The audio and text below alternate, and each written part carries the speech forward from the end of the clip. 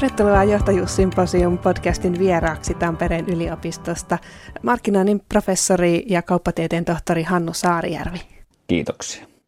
Asiakaskokemus on yksi tämän ajan trendisanoista niin yritys- ja liike-elämässä kuin myös julkisissa organisaatioissa. Yksityisellä puolella asiakaskokemuksesta on puhuttu jo kauan, mutta asiakaskokemuksen merkitys näyttäytyy enenevässä määrin suuressa osassa myös julkisella puolella. Esimerkiksi sosiaali- ja terveysalalla Pirkanmaalla, Sydänsairaala sekä Coxa ovat tunnettuja esimerkkejä hyvästä asiakaskokemuksesta julkisessa palvelussa. Miksi asiakaskokemuksen kehittäminen on tärkeää myös julkisten palvelujen ja organisaatioiden näkökulmasta? Hannu Saarijärvi, kun puhutaan asiakaskokemuksesta, niin mitä sillä oikeastaan tarkoitetaan? Äärimmäisen hyvä kysymys. Asiakaskokemus on toden totta. Se on niin kuin löytyy tällä hetkellä siis sekä yksityisten yritysten että monien julkisten organisaatioiden tämmöisestä perussanastosta. Monet puhuu asiakaskokemuksen nostamisesta strategiseen kehittämisen keskiöön.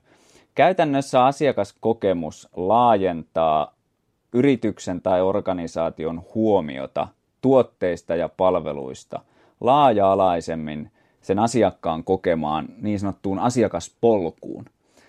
Eli siinä katsotaan asioita asiakaspolun näkökulmasta, että minkälaisia erilaisia suoria ja epäsuoria vuorovaikutustilanteita se asiakas kokee. Esimerkiksi asioidessaan ruokakaupassa. Me saavumme parkkipaikalle, me menemme siihen aulatiloihin ja siitä ruokakauppaan, jossa on tietynlainen sisäkierto. Saavumme kassoille ja pakkaamme ruokatavarat ja siitä taas sitten autolla ja niin edelleen. Ja toki digitalisaatio mahdollistaa sitten monenlaisia uusia kosketuspisteitä tämän asiakkaan kokeman polun varrelle. Onko tämänhetkinen kiinnostus asiakaskokemuksen kehittämiseen nyt lähtöisin sitten siitä, että digitaalinen kaupankäynti on yleistynyt?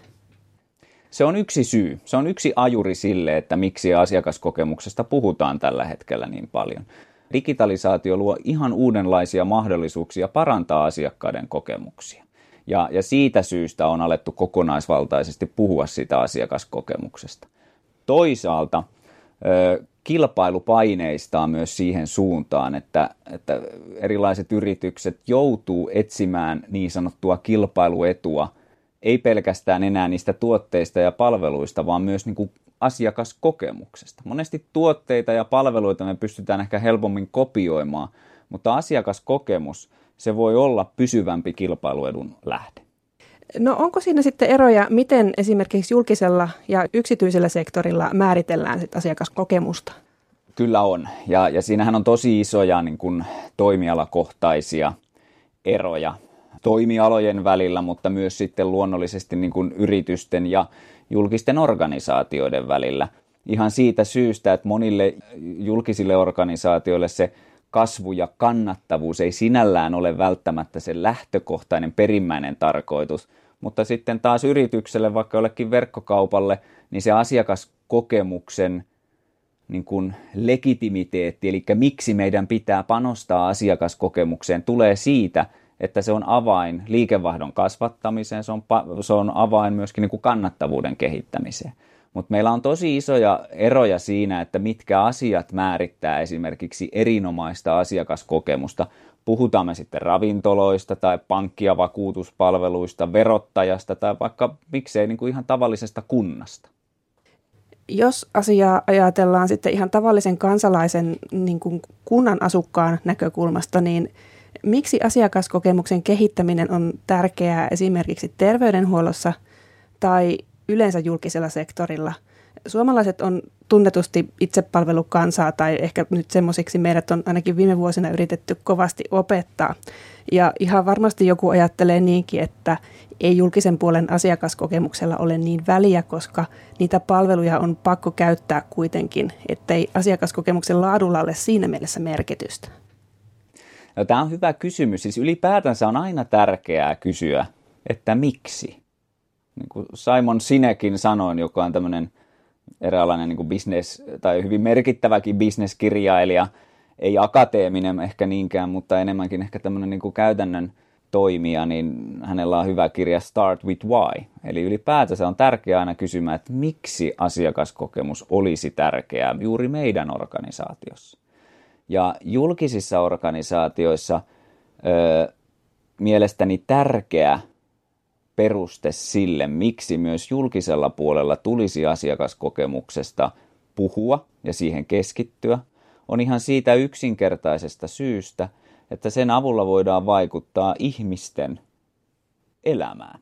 Siis niin kuin elämänlaatua parantavalla tavalla.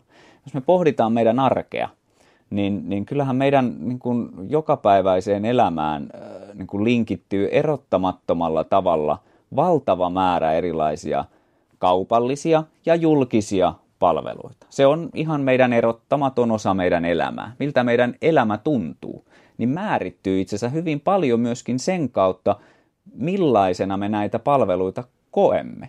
Pääseekö meidän lapsi kuinka nopeasti ja niin kuin terveydenhuollon pariin, jos siltä tuntuu. Miten meidän asiointi vaikka koronarokotuksessa niin kuin toteutuu. Miltä meidän niin kuin arkipäiväinen ruokakauppa-asiointi tuntuu. Eli ne asiakaskokemukset itse asiassa ovat väline vaikuttaa ihmisten elämänlaatuun. Tämä ei tarkoita sitä, että niin kuin kaupalliset palvelut todellakaan olisi se niin kuin sinällään niin kuin ihmisten elämää parantava asia, ei todellakaan, mutta se, että me tunnistamme, että tosi erottamaton osa meidän elämää on erilaiset niin kuin palvelut. Ja se, että kuinka hyvin niissä asiakaskokemuksissa onnistutaan, niin on tapa vaikuttaa ihmisten elämään. Ja se luo luottamusta myös niihin yhteiskunnan instituutioihin.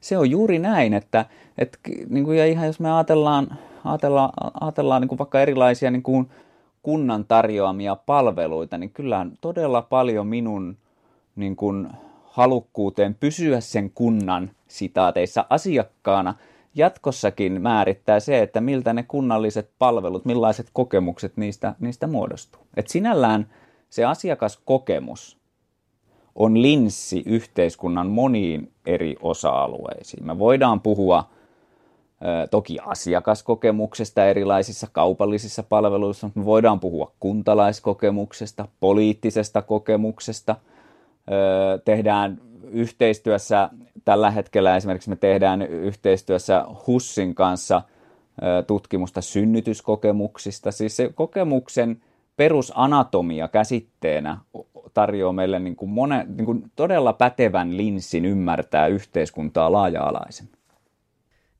Sosiaalinen media on merkittävässä osassa asiakaskokemuksen syntymisessä ja myös ihan julkisten palvelujen osalta. Ja yksi tämmöinen julkisen palvelun toimija, joka on viime aikoina ottanut asiakaskokemuksen ja varsinkin sosiaalisen median haltuun menestyksekkäästi, on verohallinto. Se ilahduttaa muun muassa verokarhumeemeillä ja jakamalla tällaista hauskuutta ja verovinkkejä samassa paketissa. Millaisia ajatuksia tämä herättää? Tämä on äärimmäisen hyvä esimerkki. Siinä on monia niin kuin, näkökulmia tähän verottajan toimintaan tällä hetkellä. Ensinnäkin yksi näkökulma on siihen, että miksi verottaja pitäisi keskittyä ylipäänsä tämmöiseen niin kuin somen hyödyntämiseen ja sitä kautta ikään kuin sen verokokemuksen kehittämiseen, että onko se niin kuin ollenkaan niin kuin relevanttia tällaiselle julkiselle toimijalle, jota niin kuin nyt säätelee aika selkeä lainsäädäntö ja että niin kuin se on se rooli selvä, että mitä he tekee, he kerää verot. Mutta siinä on paljonkin mitä niin kuin pahaa järkevää. Tai mitä hyvää siinä on? Niin. No siis siinä hyvä on ehdottomasti se, että siis verottajallahan on niin kuin se asiakaskokemus on yksi strateginen painopiste. Jos me katsotaan, että mitä he niin kuin strategiassaan korostaa, niin siellä on positiivinen asiakaskokemus, yksi keskeinen strateginen painopiste.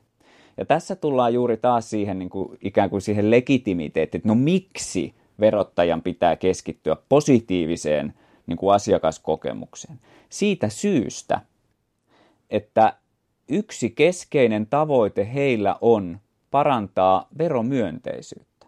Eli se, että me niin kuin kansalaiset Suomessa olisimme siinä määrin, kun se on mahdollista, niin suhtautuisimme positiivisemmin verojen maksamiseen. Ja jotta me pääsemme siihen, verottaja on päättänyt keskittyä asiakaskokemukseen. Siinä totta kai pohjalla on niin kuin pidempiaikainen niin kuin digitalisointihanke, että me kuluttajaa tai kansalaista itse valtaistetaan tekemään asiointia verkossa mahdollisimman helposti, että sehän täytyy muistaa, että se on siellä pohjalla. Se mahdollistaa sen, että meillä on niin sanottu kognitiivinen asiakaskokemuksen ulottuvuus toteutuu, eli me pystymme tekemään sen asioinnin helposti, nopeasti, mikä meidän on tarkoitettukin tehtävä niin kuin suhteessa verottajaan. Mutta sen lisäksi juurikin tällaisella sosiaalisen median aika ketterällä toiminnalla, niin luodaan siihen semmoista, niin kuin, jos voi sanoa, niin kuin iloa ja kepeyttä ja niin kuin positiivisia tunteita, vähän tämmöistä emotionaalista asiakaskokemuksen ulottuvuutta, joka parantaa sitä asiakaskokemusta. Ja sehän on, meidän täytyy muistaa aina se, että asiakastyytyväisyyttä määrittää odotukset. Se tarkoittaa sitä, että kääntään, että ylisuuret odotukset on monesti se keskeisin tyytymättömyyden lähde. Niin kuin meillä on verottajaanhan, meillä on tietynlaiset odotukset. Se on tuommoinen pölyttynyt ja byrokraattinen organisaatio, niin siihen tällainen sosiaalisen median leikillinen ja vähän rajojakin rikkova meemeily on kyllä oivaltava keino ylittää ne odotukset ja aiheuttaa myöskin sitä positiivista asiakaskokemusta. Mitä tästä voi seurata, jos nyt sitten käy niin, että tästä otetaan mallia ja muutkin tämmöiset vakiintuneet instituutiot lähtee kokeilemaan samaa kikkaa? Siinä on ehdottomasti omat vaaran paikkansa. Että monesti siis huumori, jos mikä, on hirvittävän vaikea laji. Ja monesti käy niin, että kopioimalla suoraan se toimintatapa vaikka verottajalta johonkin toiseen organisaatioon tai toimialaan, niin ei sinällään toimi. Se täytyy löytää se oma sisäinen tapa vähän niin kuin tehdä asioita niin kuin huumorin keinoin tai hyödyntää sitä sosiaalista mediaa, että voidaan puhutella tiettyjä kohderyhmiä vähän leikillisesti ja keventää ehkä sitä tiettyä mielikuvaa sitten, mikä verottajaankin liittyy. Ja jälleen kerran niin kuin korostan sen merkitystä, että aina pitää miettiä, oli se toimiala mikä tahansa, oli se organisaatio mikä tahansa, niin miettiä se peruste sille, että miksi meidän pitäisi keskittyä asiakaskokemukseen. Haetaanko me kasvua, haetaanko me kannattavuutta, kehitetäänkö me veromyönteisyyttä, halutaanko me parantaa meidän kuntalaisten halukkuutta maksaa veroja tähän kuntaan tai halukkuutta pysyä tämän kunnan asukkaina seuraavan 10 vuoden aikana. Eli mikä on se legitimiteetti sille, että miksi meidän pitää keskittyä siihen kokemukseen. Ja sen jälkeen miettiä niitä keinoja. Koska tässä on vaarana se, että niin kun, nyt kun todella paljon puhutaan ja vähän hypetetäänkin sitä asiakaskokemusta, se tulee joka puolella vähän niin kuin vastaan erilaisissa niin kuin vaikka toimitusjohtajien sitaateissa tai strategiakalvoilla tai kehittämispäivien agendoilla ja niin edelleen, niin aina miettiä, että mitä se tarkoittaa tässä meidän toiminnassa. Mitä se käsitemääritelmällisesti tarkoittaa, että asiakaskokemus voidaan määritellä, että se on kognitiivinen, emotionaalinen, sosiaalinen ja sensorinen niin kuin asiakaspolun aikana rakentuva kokonaisvaltainen kokemus, mutta mitä se tarkoittaa niin kuin käytännössä meidän toiminnassa ja minkä takia meidän pitäisi siihen keskittyä. Ja tätä keskustelua pitää tehdä niin kuin analyyttisesti, koska ilman sitä se jää helposti semmoiseksi päälle liimatuksi, vähän niin kuin semmoiseksi ismiksi, ja se ei aidosti tule niin kuin sen niin kuin johtamisjärjestelmän kesken, että se oikeasti johtaa meidän toimintaan. No millainen merkitys johtajuudella noin yleensä on asiakaskokemuksen kehittämisessä? Ihan fundamentaalisen tärkeä rooli. Et kyllähän niin kuin, siis asiakaskokemus on johtamiskysymys siinä mielessä, että se lähtee, siis voidaan ajatella, että monien organisaatioiden niin kuin perusolemassaolon oikeutus tulee lopulta sieltä asiakaskokemuksesta. Et jos ei yritykset pysty muodostamaan, rakentamaan kilpailukykyisiä asiakaskokemuksia, niin heidän toiminnan edellytykset kyllä katoaa ennen pitkää. Joten se legitimiteetti myöskin niiden organisaatioiden olemassaoloon tulee asiakaskokemuksesta. Ja se on johtamiskysymys. Ja tässä niin kuin on monta eri tasoa, mitä tulee niin kuin asiakaskokemuksen johtamiseen. Tullaan ihan niin kuin vaikka yksittäisten niin sanottujen kosketuspisteiden tai kohtaamisten johtamiseen, siihen miten me valtaistetaan henkilökunta toimimaan meidän ikään kuin tavoiteltavan asiakaskokemuksen mukaisesti ja annetaan heille myöskin niin kuin valtaa ja vastuuta toimia siellä niin kuin asiakasrajapinnassa sen eteen, että pystytään luomaan erinomaisia asiakaskokemuksia, mutta samalla todella isoja kysymyksiä, vähän tämmöisiä niin kuin mentaalimallikysymyksiä, että niin kuin me suomalaiset, me olemme lähtökohtaisesti aika niin kuin, tai Suomen kansantaloudella on hyvin tuotantolähtöinen perimä, joka juontaa ihan historiallisista syistä aina niin kuin sotakorvausjunista lähtien. Me olemme tuotantolähtöisen perimän varaan rakennettu hyvinvointiyhteiskunta. Ja siis vahvat teollisuuden alat ovat niin kuin rahoittaneet meidän hyvinvointiyhteiskunnan siinä mielessä, miten me sen nyt tunnemme. Niin tämän lisäksi me tarvitsemme loikkaa niin kuin sinne asiakaslähtöisyyden ajattelun, asiakaskokemukseen. Ja meillä on erinomaisia teollisiakin esimerkkejä jo näiden ajattelutapojen omaksumisesta. Mutta tarkoitan tällä sitä, että sitä asiakaskokemusta tulee johtaa myös vähän tämmöisellä niin kuin mentaalimallitasolla. Ja mentaalimallihan tarkoittaa käytännössä sitä, että meille periytyy historiasta tietynlaisia käsitteitä, ajattelutapoja, uskomuksia, jotka ohjaa meidän toimintaa tässä päivässä. Se ohjaa, niin kuin, mitä me mitataan, se ohjaa, mihin me investoidaan, se ohjaa, mitä käsitteitä me käytetään. Ja itse asiassa aika paljon me puhutaan yhteiskunnassakin vaikka taloudesta tai niin kuin kansantaloudesta ilman sitä asiakkaan ääntä. Me puhutaan innovaatioiden tuottamisesta ja tuottavuuden kasvusta ja työpaikkojen luomisesta. Nämä on kaikki toki tärkeitä sanoja ja käsitteitä, mutta loppuviimein siellä on se asiakkaan ääni, joka puuttuu. Kaikkia näitä edellä mainitsemia käsitteitä määrittää lopulta asiakaskokemus, kun me vähän ruvetaan raaputtaa sitä pintaa.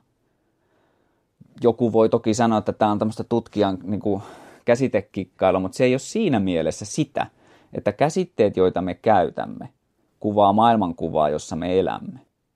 Ja siinä mielessä mä niin kuin tervetulleesti kyllä toivottaisin enemmän puhetta asiakkaan äänellä tässä yhteiskunnassa. Ja siinä mielessä asiakaskokemus on yksi käsite siihen suuntaan. Miten yritykset tai organisaatiot voi sitten kehittää asiakaskokemusta?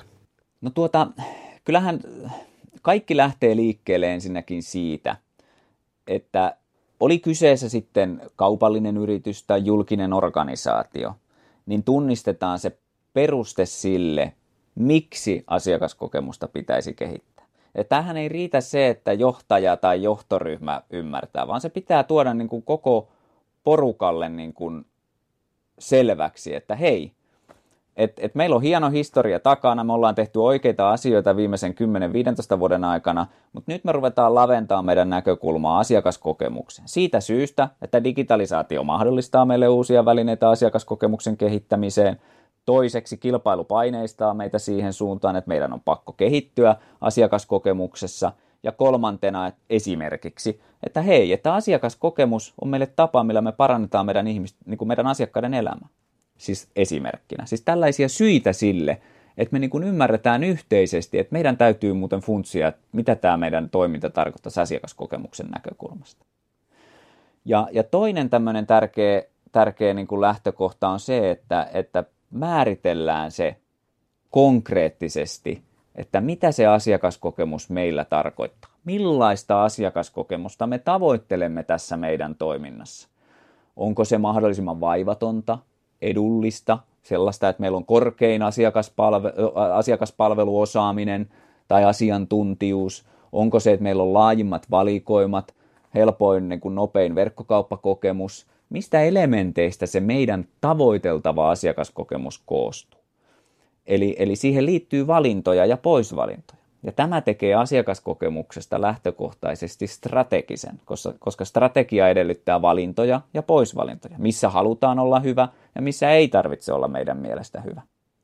Ja tästäkin täytyisi muodostaa semmoinen niin kuin jaettu yhteinen ymmärrys siinä organisaatiossa, jotta me kaikki tiedetään, että okei, tämmöistä asiakaskokemusta me nyt oltaisiin tässä meidän toiminnassa tavoittelemassa. Että me pelataan, se koko porukka pelaa ikään kuin samaan maaliin. No sitten tullaan vielä siihen niin kuin asiakaskokemuksen kehittämiseen. enemmän.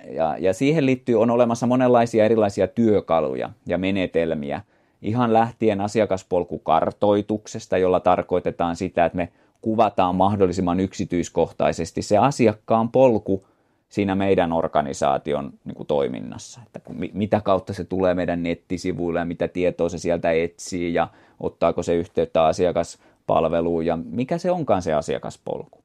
Tai että me pyritään tunnistamaan erilaisia vaiheita sen asiakaspolun varrelta. Me voidaan hyödyntää monenlaisia erilaisia asiakaskokemuksen kehittämisen ja suunnittelun menetelmiä. On ne sitten niin sanottuja, puhutaan tämmöisistä niin kuin strategisimmista menetelmistä, kuten strategiakartoista tai Sinisen meren strategiasta, joka on ollut 2000-luvulla yksi tämmöinen strategisen johtamisen ja suunnittelun työkalupakki. On olemassa monenlaisia erilaisia menetelmiä ja työkaluja, joilla voidaan sitten konkreettisemmin kehittää sitä asiakaskokemusta. Näillä pääsee hyvin ainakin alkuun. Yksi ulottuvuus niin kuin asiakaskokemuksen kehittämisen on luonnollisesti myös asiakasdata, josta on puhuttu viimeisten vuosien aikana hyvinkin paljon. Ja meistähän asiakkaina, kuluttajina kerätään hyvin paljon erilaista dataa. Toki siinäkin on toimialakohtaisia eroja hyvin paljon. Ja se on mielestäni ollut hyvin tervetullut kehitys viimeisten vuosien aikana, että monenlaiset organisaatiot niin kun kehittävät sitä asiakaskokemusta myös siten, että miten he pystyvät hyödyntämään sitä kerättyä asiakasdataa asiakkaiden hyödyksi. Eli ei vaan kerätä sitä dataa asiakkaista niin kun sen vuoksi, että me pystymme tunnistamaan, että ketkä nyt ovat niitä kaikista kannattavimpia tai ketkä kannattamattomimpia asiakkaita ja sitten mietitään erilaisia markkinointiviestintäkampanjoita tämän tiedon perusteella, vaan ikään kuin jalostetaan sitä datamassasta uudenlaisia palveluita niille asiakkaille. Päivittäistavarakauppa on tästä hyvä esimerkki, että kuinka eri ruokakaupan toimijat hyödyntävätkin sitä kanta-asiakasjärjestelmän tuottamaa dataa siten, että he kertovat asiakkaille, että mikä on vaikka hiilijalanjälki niistä ostoksista ja miten he voivat ehkä kehittää kotimaisuusastetta päivittäistavarakaupan ostoksistaan. Siis uusia elementtejä, jotka maustavat ikään kuin sitä aiempaa ruokakaupan asiakaskokemusta. Ja silloin kyse ei ole enää siitä, että ruokakauppa myy ruokaa kuluttajille, vaan sen lisäksi se palvelee asiakkaita sen asiakasdatan avulla. Ja tämä on mielestäni hyvin niin kuin mielenkiintoinen kehityssuuntaus tällä hetkellä ja uskon, että se tulee entistäkin voimakkaammin näkyy myös monilla toimialoilla, siis muilla toimialoilla, että siitä kerätystä asiakastiedosta tulee yksi asiakaskokemuksen keskeinen elementti. Ja silloin se asiakastieto laitetaan niin kuin palvelemaan sitä asiakasta, eikä vain pelkästään sitä organisaatiota. Kiitos mielenkiintoisista ajatuksista ja näkökulmista. Tämä oli Johtajuussymposium podcast ja vieraanamme oli Hannu Saarijärvi, markkinoinnin professori Tampereen yliopistosta. Kiitoksia.